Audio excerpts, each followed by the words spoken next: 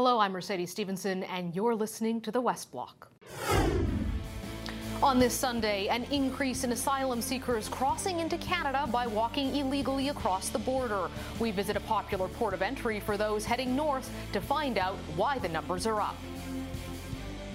Then, as President Trump tries to close the southern border and restrict asylum seekers to the U.S., is it time to get rid of the Safe Third Country Agreement between our two nations? Plus, Quebec and Ontario are the most affected by asylum seekers. We'll talk to Ontario's minister responsible for this file about how the province is handling the pressure. It's been 2 years since a new phenomenon started, asylum seekers illegally crossing into Canada from the United States. To deal with the influx, the government added more RCMP officers, set up a satellite police station at the most popular port of entry in Quebec, and moved more Customs and Border Patrol agents to process the claims. Tens of thousands of people have entered Canada. And while things were slowing down, Global News has learned the numbers spiked again in June. So we traveled to the infamous Roxham Road border crossing to meet with Jean-Pierre Fortin. He's the president of the union that represents border agents on the front lines to find out what's going on. Jean-Pierre, can you tell me a little bit about what's been happening over the last month at this border crossing? So what's happening here is normally people will be crossing right on the other side of that car, which we call illegally.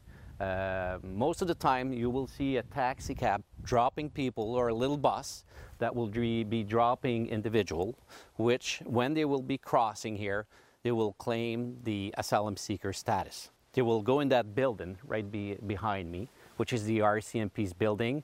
They will be making sure that the people are crossing safe, that they're not wearing any weapons and everything is safe.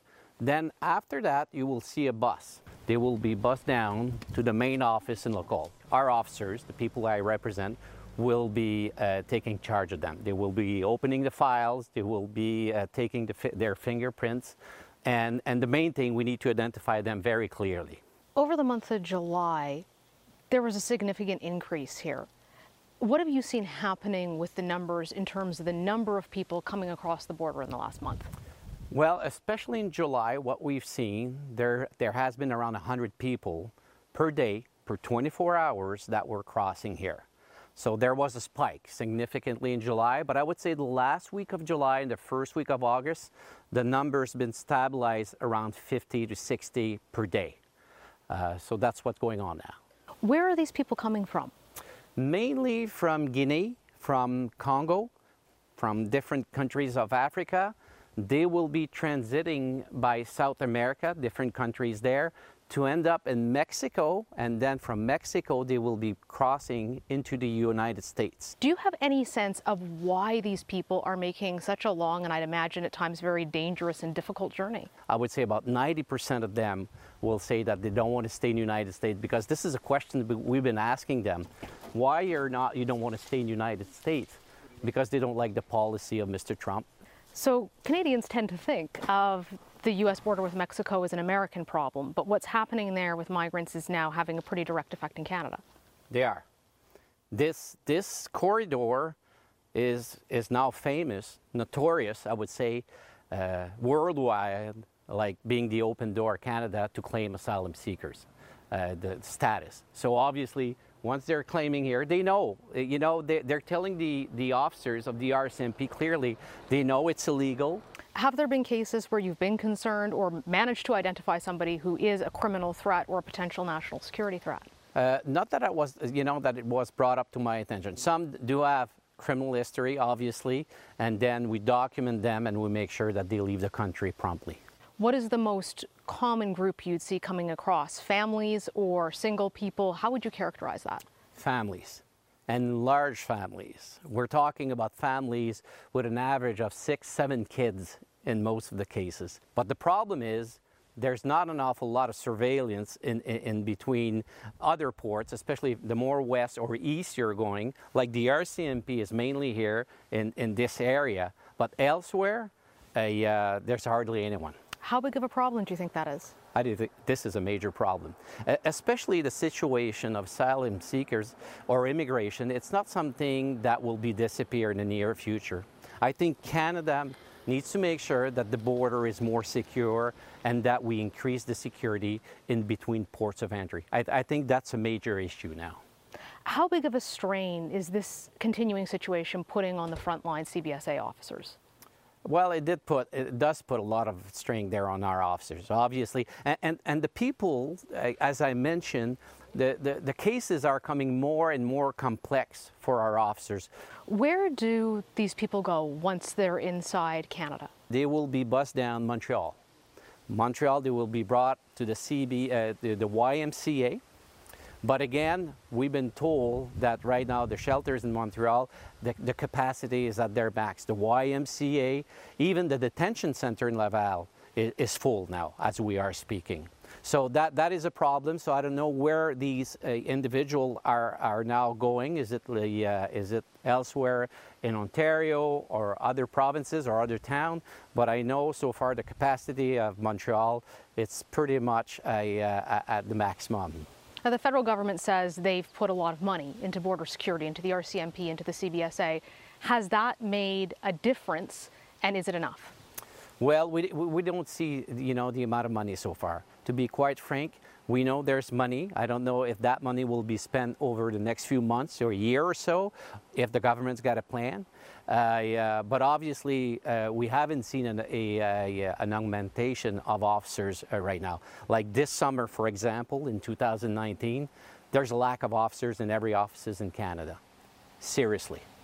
So how much of a strain does it put on when you have a spike like what happened in July then? Do you have to move resources to try to deal with that? I don't know if the government thinks that it will fade away, but now we're getting into our third year with the situation we're having in hand. And I think there needs to be something more permanently. So right now, the people who are dealing with asylum seekers are coming from across the country. So they're not increasing the amount of resources. When it comes to the CBSA's authority and ability to track people inside Canada, there's tens of thousands of people who've come across this border, and the most recent numbers showed that less than 800 have actually been deported. Are your officers struggling to know where these people are and to be able to remove them if necessary? Definitely. What we are seeing is probably the tip of the iceberg here.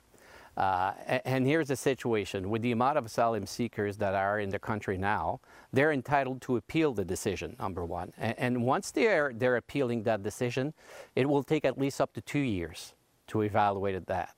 And for those asylum seekers that know that they're not going to be able to reach the stage that their claim will be granted in Canada, or they know that they have a criminal history, the concern is they may disappear.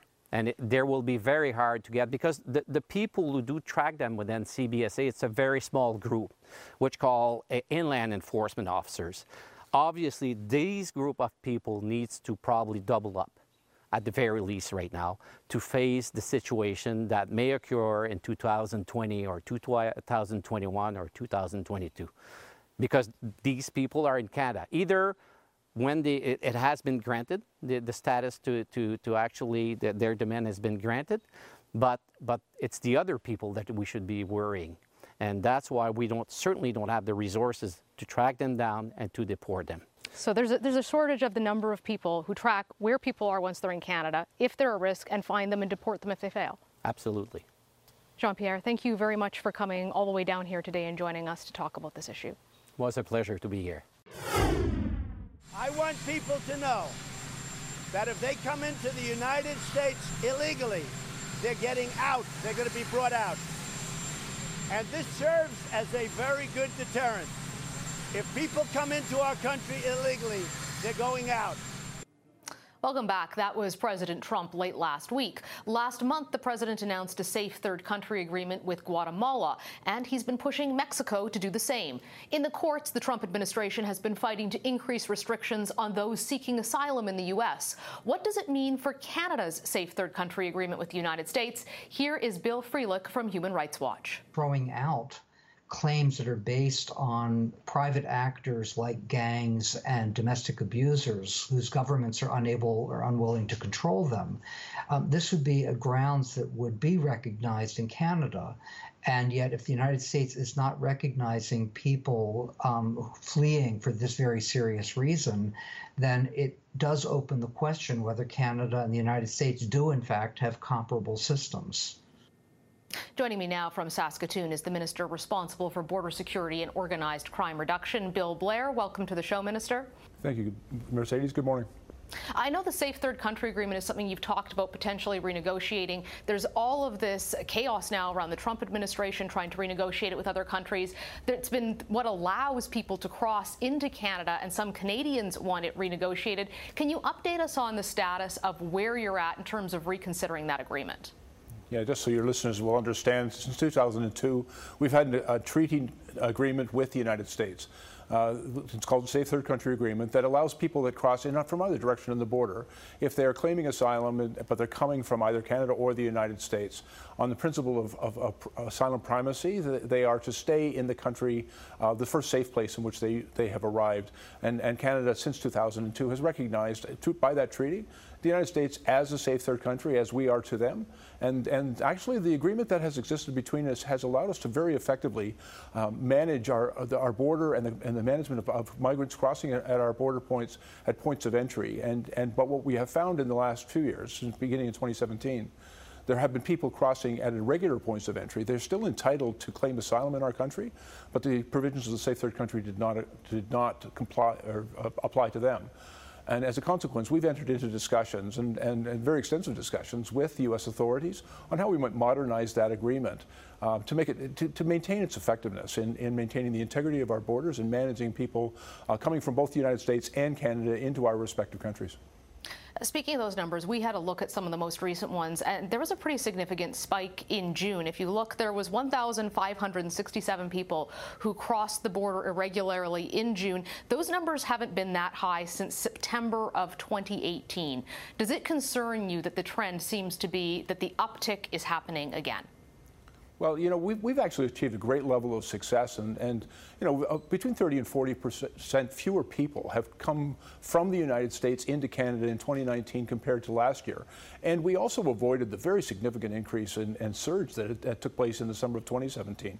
That's a direct result of a lot of excellent work that's been done by our officials on both sides of the border to manage and regulate the number of people that are coming and seeking asylum. But I think it responds to some of the enforcement actions that were announced and very publicly undertaken in the United States. We did see a small increase in the number of people coming, but you know, it pales in comparison to the surge that we experienced in 2017. And since that time, you know, we've worked on both sides of the border. We've gone to those communities. We've explained our laws. We've made some regulatory changes in the Budget Implementation Act of 2019, and that have, I think, taken away a lot of the incentives of individuals who would cross from the United States into Canada to seek asylum, and it more regularizes that system. So the rules apply, and Canadians have an expectation that the system will be fair. We've been working hard to make sure that it is fair and that it upholds all of our laws and all of our rules, but it also has to be efficient. So we've made significant new investments in speeding up the process of refugee determination, and for those who need our protection, they're going to get it. And for those who are not eligible for protection, they're going to be removed. On that topic of putting resources in, we met with the head of the union that represents border officers, and he said they haven't seen that money flowing, that there's not enough people who are able to keep track of people once they're inside Canada and determine if they need to be deported, that the size of that cell of keeping track of people once they're in Canada would need to double. Why is it, if there's money flowing, that we haven't seen something as important as determining where people are and locating them for removal grow to meet that demand? You know, I've actually worked very closely with CBSA. We have brought significant new resources. You know, back about 7 or 8 years ago, they saw very significant reductions in their staffing and in their funding, and we've been working hard to rebuild that capacity. You know, they're training new officers at Rigaud. I've been to their graduations. They've got new facilities that we're opening up across the country, and the capacity of the CBSA to do the important work that we ask of them. You know, we wanted them to effect approximately 10,000 removals each year, and they told us the resources they need, and we made those resources available to them. Now, CBSA, I think, is doing an excellent job. We also have made significant investments in IRB, which is the independent agency responsible for refugee determination. Their ability to do those hearings was limited to about 26,000 a year, and we needed to increase their capacity. So we've nearly doubled it, and by the end of this year, they'll be able to do 50,000 a year. but we've also worked hard to reduce the number of people that have been crossing irregularly, and we've achieved real success. As I said, but Minister, in terms of deporting people and not just those who are entering, can you give us an update on the number of people who have actually been deported from Canada who crossed irregularly to begin with? Because we know there's tens of thousands who have come in. How many have been removed? Yeah, and let's be really clear, Mercedes, the processes are legal processes. The due processes that every applicant is entitled to takes about 2.5 years. And so with the surge of people that we saw coming irregularly in 2017 are only now completing those determination processes. And for those who are subject to removal, CBSA is working hard to make sure that those removals are effected in a compassionate but speedy and efficient way. And so those removals are now taking place. CBSA also puts particular emphasis on those who are subject to removal as a result of criminality or any risk to Canadian society, and I think that's an appropriate use of their resources and their authority as well. But the people that have began coming in the summer of 2017, that huge surge that Canada experienced, those people are now going through the process and completing the determination. For those who are eligible for our protection, they're receiving it. And for those who are subject to removal, so how many of those people would have been deported then? Well, those processes have now begun. I understand there are about 600 people who have crossed irregularly who are now in the process of removal, but that number is going to increase because we did see prior to 2017, there was very few irregular migrants, and so those numbers of people are completing those processes and moving their way through that. They're coming to the conclusion of all of our legal processes and appeals. And for those who are subject to removal, those removals will now take place. People have said, why weren't they removed earlier? And it was simply because they were entitled under our law and under our processes to due process. And that due process has now been completed. And for those who are not eligible to remain, then they are subject to removal, and CBSA will do that work for us. Minister, that's all the time we have for today, but we appreciate you joining us. Thank you very much, Mercedes. Earlier this year, Lisa MacLeod, Ontario's former Minister of Children, Communities and Social Services, criticized the federal government for not providing enough resources to help the province deal with the impact of asylum seekers entering Ontario. Has the situation improved? Joining me now from Queen's Park is the new minister for that file, Todd Smith. Welcome to the show, Minister Smith. Hi, Mercedes.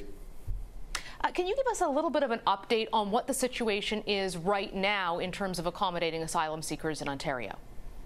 Well, the costs are piling up. There's been a lack of action from the federal government on this file. We know it's costing because the delay in getting refugee claimants through the process is taking up to 2 years. And when it's taking up to 2 years to get through the court process, it's the provinces that are bearing most of the costs when it comes to social services, education, also legal aid. These are all costs that are adding up for the province of Ontario. And the federal government has said in the past that they would carry those costs. They were responsible for those irregular immigration processes taking place, and that they would pick up those costs, but we haven't seen much action from Justin Trudeau and the federal government on that file. I know we'd heard previously how much money the Ontario government wanted. Obviously, a few months have gone by since we talked about this. What's the current number that you estimate this will cost the Ontario government that you would like to see the federal government step up and foot the bill for? Well, that's the thing. We don't know exactly what this is costing. It is in the neighborhood of hundreds of millions of dollars. We can say that. The Public Accounts Committee here at Queen's Park has asked the Ontario Auditor General, Bonnie Lysyk, and her office to look into the costs associated with these irregular crossings and what the toll will be for our province here in Ontario. So they're looking at all of those costs. It's the province that bears the cost of education. We do know that the number of students in our public education system has increased to about over 5,000. That's more than double. So the cost for education alone is up in the neighborhood of about $64 million, twice what it was 2 years ago. We can say the same thing for legal aid. We know that the federal government has only footed the bill for between 30 and 40% of the costs of legal aid for immigration here in Ontario. That varies from province to province. We know in Manitoba, for instance, that the feds have paid up 90% of those costs, in BC 72%. So for whatever reason, Ontario hasn't been made whole on those costs like other provinces have, or nearly have. And then, of course, the cost on social services is significant as well. About 25% of these irregular border crossers, those seeking asylum in Ontario, are on social assistance, so those costs are severe as well. We're doing everything we can in Ontario to try and accommodate these folks, but the federal government is just dragging out the process to get these folks into their hearings to anywhere between 20 and 24 months.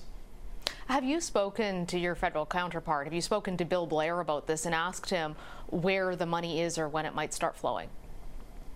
I've been in this file for about 5 weeks now at Ministry of Children, Community and Social Services. One of the first calls that I did make was to Minister Bill Blair to speak with him. I know that we've heard that we all, I believe, are on the same track here in wanting to do more for these folks, but the border is federal responsibility, and there needs to be more order at the border, and it really is lacking right now. I know that Minister Duclos, who's also responsible for this file, we've reached out to him to make sure that he's aware of the situation in Ontario as well, so that you know, the federal government will live up to promises that they've made. They've said numerous times in the past, both Minister Duclos and Minister Hussein, who was on this file previously, have said that you know, these folks, these people that are crossing the border, mostly in Ontario and Quebec, are federal responsibility, but they haven't lived up to their end of the bargain. Minister, how is the province's capacity to accommodate people in terms of physical shelter? Because there had been concern about shelters and hotels that were overflowing. Yeah, and it's municipalities that are impacted as well. So while the provinces are carrying a lot of this load, individual municipalities are seeing a strain on their housing situation. And you know, we believe that the federal government should be paying for those costs as well during that 24-month period, or however long it's taking. You know, these folks that are fleeing dangerous situations, in many cases, you know, they need services from the municipalities. They need services from the provincial government, and the federal government is responsible for these folks and should be paying the bills. Minister Smith, thank you for your time today. Thank you, Mercedes. Anytime. That's our show for today. Please be sure to follow us on Twitter, Facebook, and Instagram. And you can go to our website, thewestblock.ca, for more. Thanks for joining us. I'm Mercedes Stevenson for the West Block. Have a great week.